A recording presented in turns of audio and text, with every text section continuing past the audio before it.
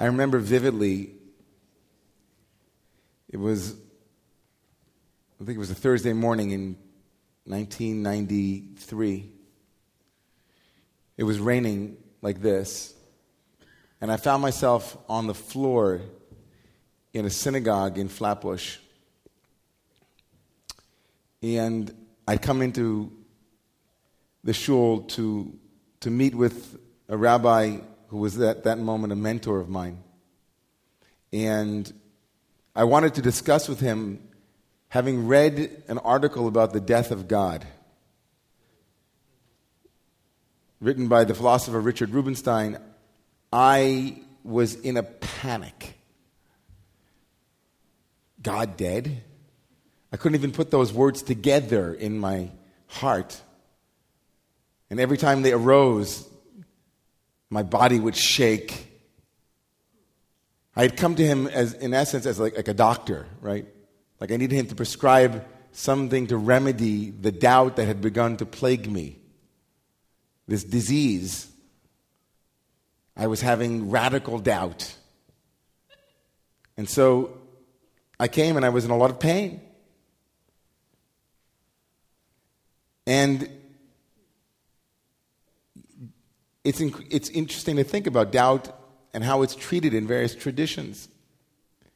In our own tradition, safek, which is the Hebrew word for doubt, S-A-F-E-K, safek, samach pei kuf. In all of the Hasidic Sfarim and all of the Hasidic works, the masters of the Hasidic lineage say that safek, that word in Hebrew for doubt, has the same numerical value as Amalek, the arch enemy of the Jewish people. Not so good to be doubtful, huh? If you were a Buddhist, the Buddha mentioned doubt as one of the 5 hindrances. The chief hindrance in achieving an enlightened state is doubt. It's up there with torpor and sloth. Radical doubt, sitting on your cushion under your Bodhi tree, having doubt about the path, having doubt about the capacity to be enlightened, to be free, to be rid of suffering. Doubt is, a 5-letter word that means bad, not good. There's another tradition, and it surfaces in this week's Torah portion.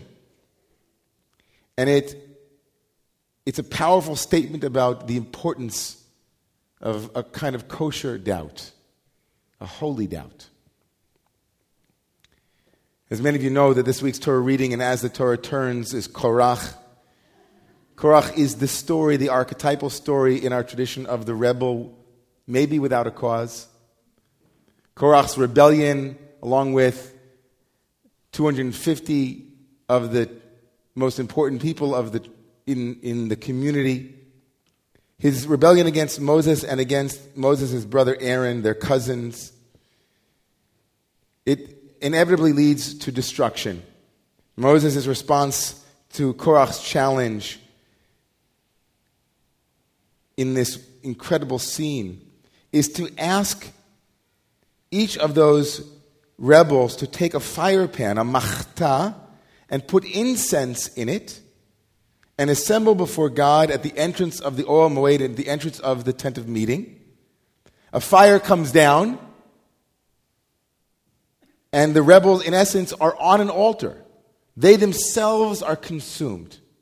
And what's left are the ashes and the charred fire pans that represent the symbol of their rebellion.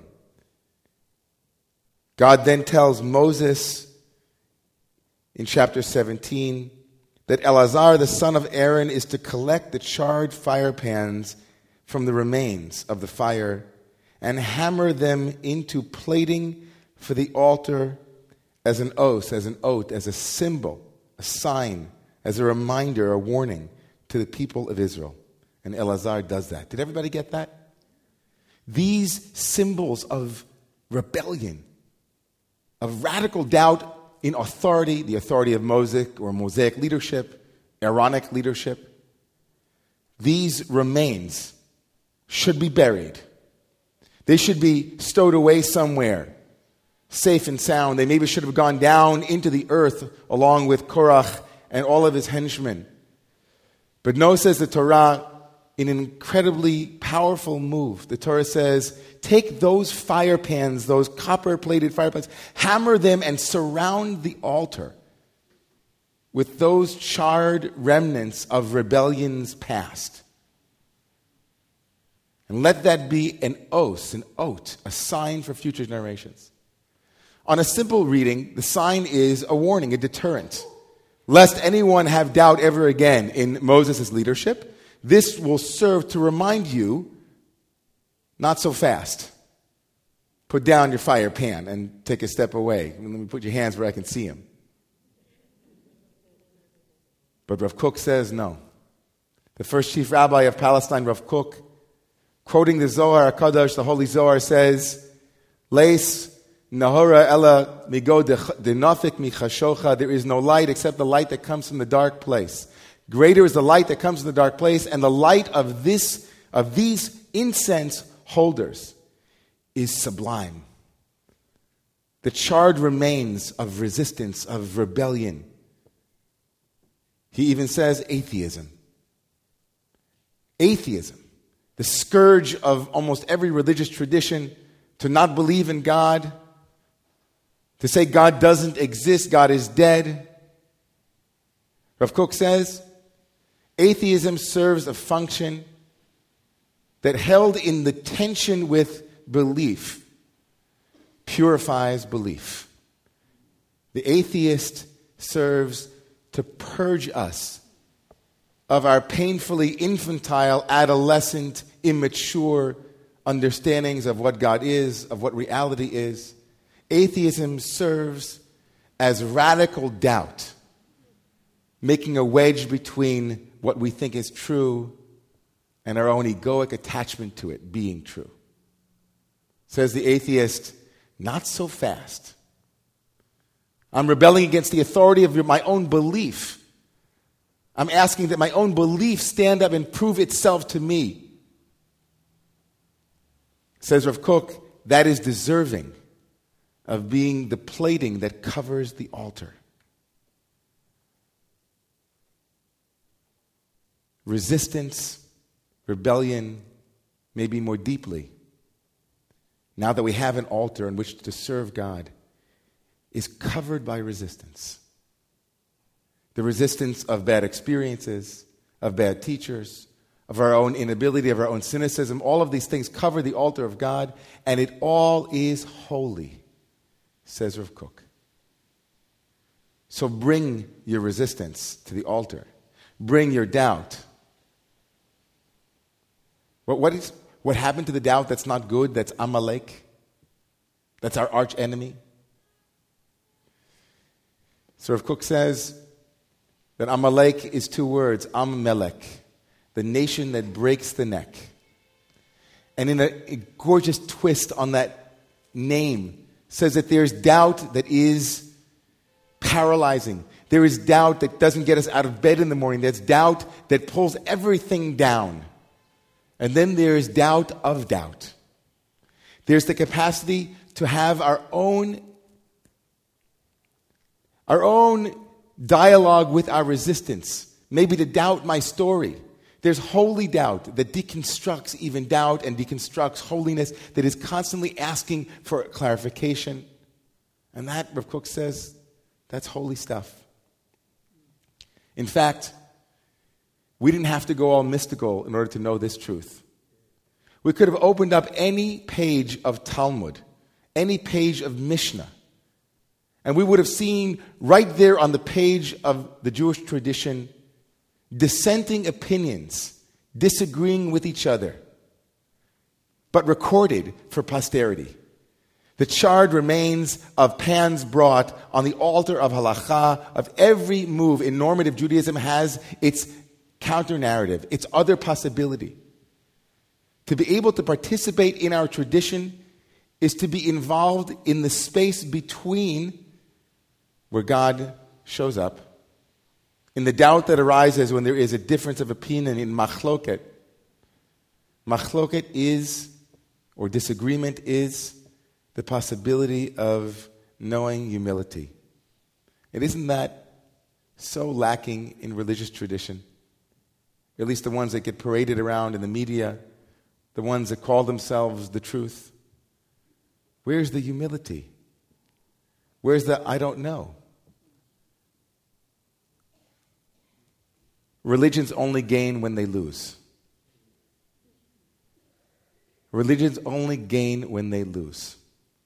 When they lose their stronghold on absolute truth. When they relinquish their sense of the absolute and positive for the sake of the liminal and the mysterious. And we're no different.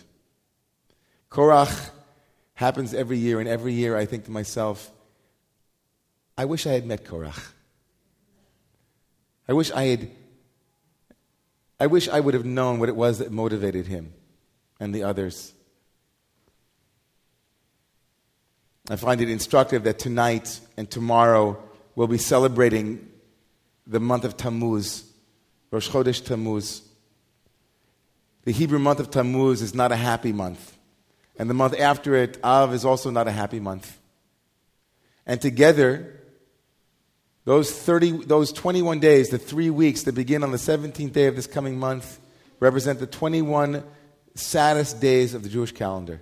21 days of sorrow, of mourning, of the radical doubt that came with the breach of the walls of Jerusalem, that solid edifice, that solid sense of purpose, of identity, when everything was secure. Korach is always read as we begin that month, the month of the breach, as if to tell us that from the breaches in our lives and from those places that are broken, those places that are doubtful, those places that are sitting on the floor crying for the released attachment to something, that something great might one day happen. That those 21 days of mourning might one day be joined to the 21 days of joy that we have in our calendar. That together they will rise up and sing a song of unity, a song of holiness. So that's my blessing for you tonight as we enter into the month of the recognition of the darkness. That as Korach also began with a machloket, began with a disagreement, but inevitably at the end, as Rav Kook taught us, his yearning for holiness was memorialized. His resistance, his doubt was memorialized. That when you encounter doubt tonight, tomorrow, next week, that your first question of doubt is it true? What in it is true? What about it is holy?